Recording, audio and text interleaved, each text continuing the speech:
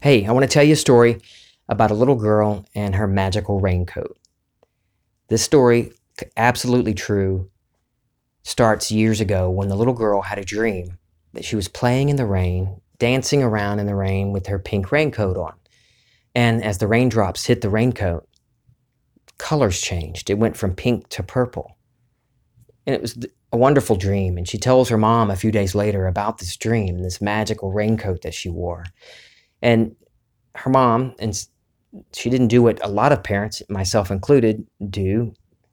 Kind of halfway listen to the kid's dream. Oh, that's sweet. That's a cute dream, baby. What a wonderful little dream.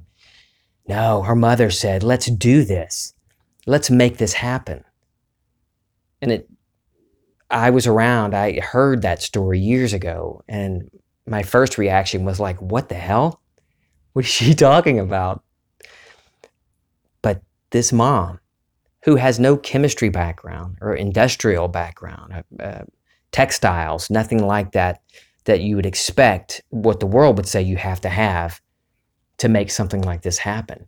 She started with this little dream of her daughters, and she made that happen. She made it a reality. She believed it beyond any doubt. Over the course of the years after the dream, and that fire was lit in this mom's imagination. She felt that to be real. She may not have used those words, feeling it to be real or making it a reality in her imagination, but that's exactly what she was doing. She heard the dream and she saw it. She held on to that vision. And it took a number of years in hiring chemists and experimenting with polymers. And it's still over my head, understanding that how all these things, the colors change. It's a chemical process, but how they can make the colors change at specific temperatures, custom temperatures for products. And it's just amazing all of the uses that I've seen companies use this mom's product, in sportswear and running shoes and toys and industrial applications and body heat sensors, all these things. It's just amazing that I've seen come from this product. And it all started years ago when this little girl had a dream about this magical raincoat. And the mom, not having any experience in something like that, but saw it in imagination. And she felt that to be a reality and refused to let doubt stop her and the naysayers. She didn't let anybody stop her. I talked to her through the years, through the process, and she just would not let go of the vision. She held on to it and she believed it. She believed that into this physical world. She made it a reality in the physical world. It's a wonderful product, beautiful. Yes, I think there was actually a magic raincoat that she did make, but the product it's just pervasive now. It's everywhere, and it's a beautiful product. And it all started with her dream, with a little dream from the daughter, and the mom saying, "Let's make this happen." And it all started in imagination. You can do that. We can all do that. In fact, we're doing it all the time. Most of our lives, we've gone through it imagining up suck stories or imagining up great things, but not ever realizing how it all started, that we are the operant power, that it's up to us, that it begins and exists in our imagination, our I amness. I am. That's God in each one of us. God's dwelling place is his holy mountain, and that holy mountain is in us. The Bible says so. God's in heaven, and heaven is within us. That I am spoken of in the Old Testament. I am that I am. That self-existent one. Awareness. That's you, and that's me. I'm just wearing the mask of mic right now, and you're wearing a mask of yourself, of you, whoever you are. We all have this power within us. So what do you want to do? You want to do something like that? Invent something like this mom did? Or just have a better life for your family or for yourself? Do something for your community. Do something noble for the world that you want, that you think is noble for the world. What do you want for yourself and for your loved ones? I hope you're probably thinking of something now that you want. So what's a scene? What's a little imaginal scene? Something you could imagine that you can really put yourself in, a first-person experience, first-person present tense experience that you can imagine that would imply that that wish is fulfilled. Maybe it's just somebody, a loved one, giving you a hug, congratulating you. Oh, great job. I'm so happy for you. Maybe it's getting an email that confirms whatever it is that you're hoping for. Or maybe it's something in the distant, beyond just achieving that goal. What if it's you sipping coffee on the back porch of your new home that you've moved into? Just a simple little short scene that you experience as in the first person experience. You see with your eyes. You're holding that cup of coffee with your hand. And in that moment, you feel the heat of the coffee. You sip it, feel the heat and taste the coffee in your mouth. In that moment, you're experiencing the joy of being in your new house. Or same coffee, same back porch, but it's having a healthy body. Or whatever, fill in the blank. You can use whatever scene that you want. It's only to something that would naturally happen for you, or that would feel natural to you to imagine. And it's the implication. That's where the power is. What does that imply to you? Because when it comes down to it, it's not whatever the scene is or whatever you call your awareness. It's realizing that you believe, that if you believe the change happened in your imaginal act,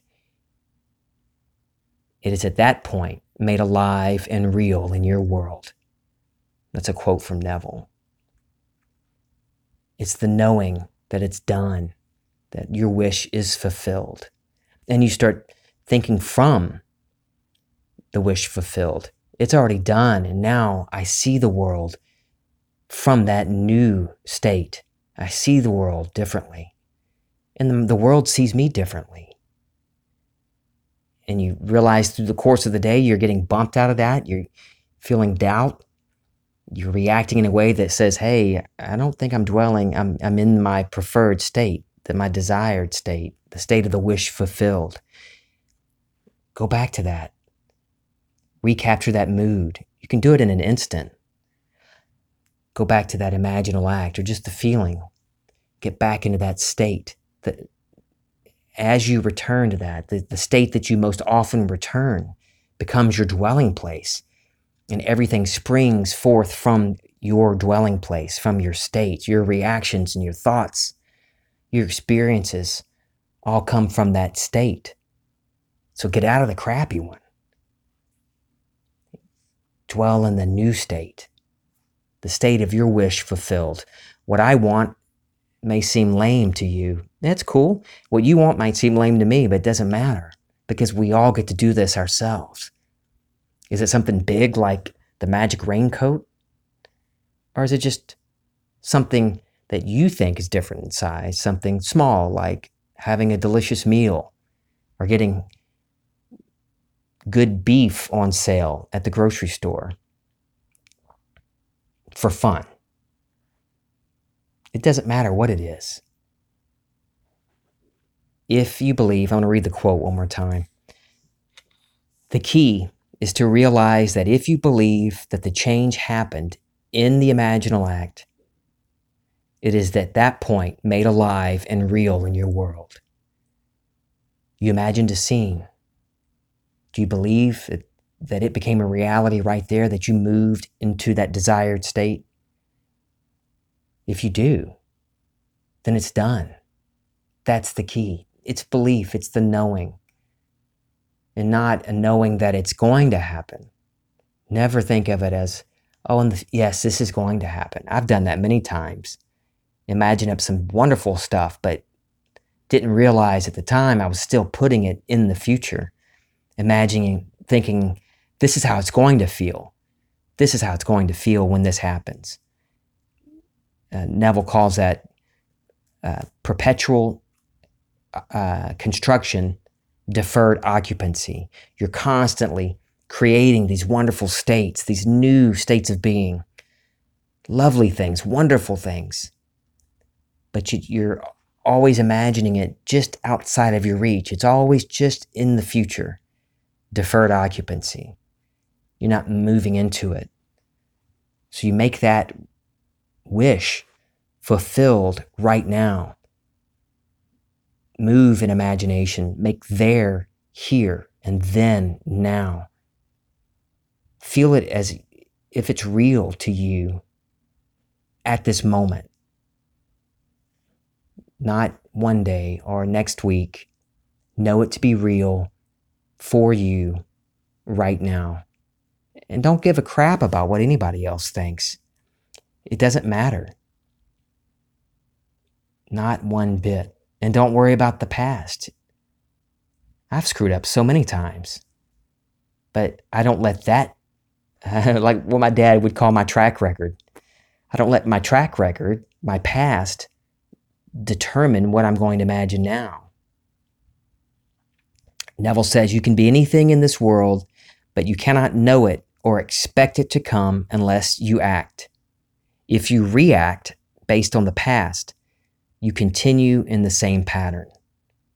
And when he talks about acting there, unless you act, you take that fancy, that little daydream, that wish, and you act upon it in imagination. Feel it real. Feel it to be real in imagination. It's done. It's already true. That's the action. And things in this physical world, things that need to happen to carry you to that wish fulfillment will happen naturally. Things fall into place. It's not like thunderbolts and lightning. Very, very frightening. It's not like you don't have Moses knocking on the door with his hair on a fire telling you like, this is what you should do. No, if you're living in the end and thinking from your wish fulfilled, that through the natural course of things happen and turn up in a way Neville calls it being brought across a bridge of incident. Things happen naturally to get you to that fulfillment in the physical world. Your job is to only identify what you want and then live in the end. Like the Bible says, declare the end from the beginning. What do you want? Like this mom in the story I told you. I want to make this magical raincoat a reality. And she saw it in imagination. And then it's exactly what happened. It became a reality in this physical world. It was already a reality in imagination. Our imagination, our concept of ourselves and our little world is reflected in the world, in the physical world, in the shadow. This is just a shadow of what we experience in imagination. Love you guys. This is Feeling Twisty.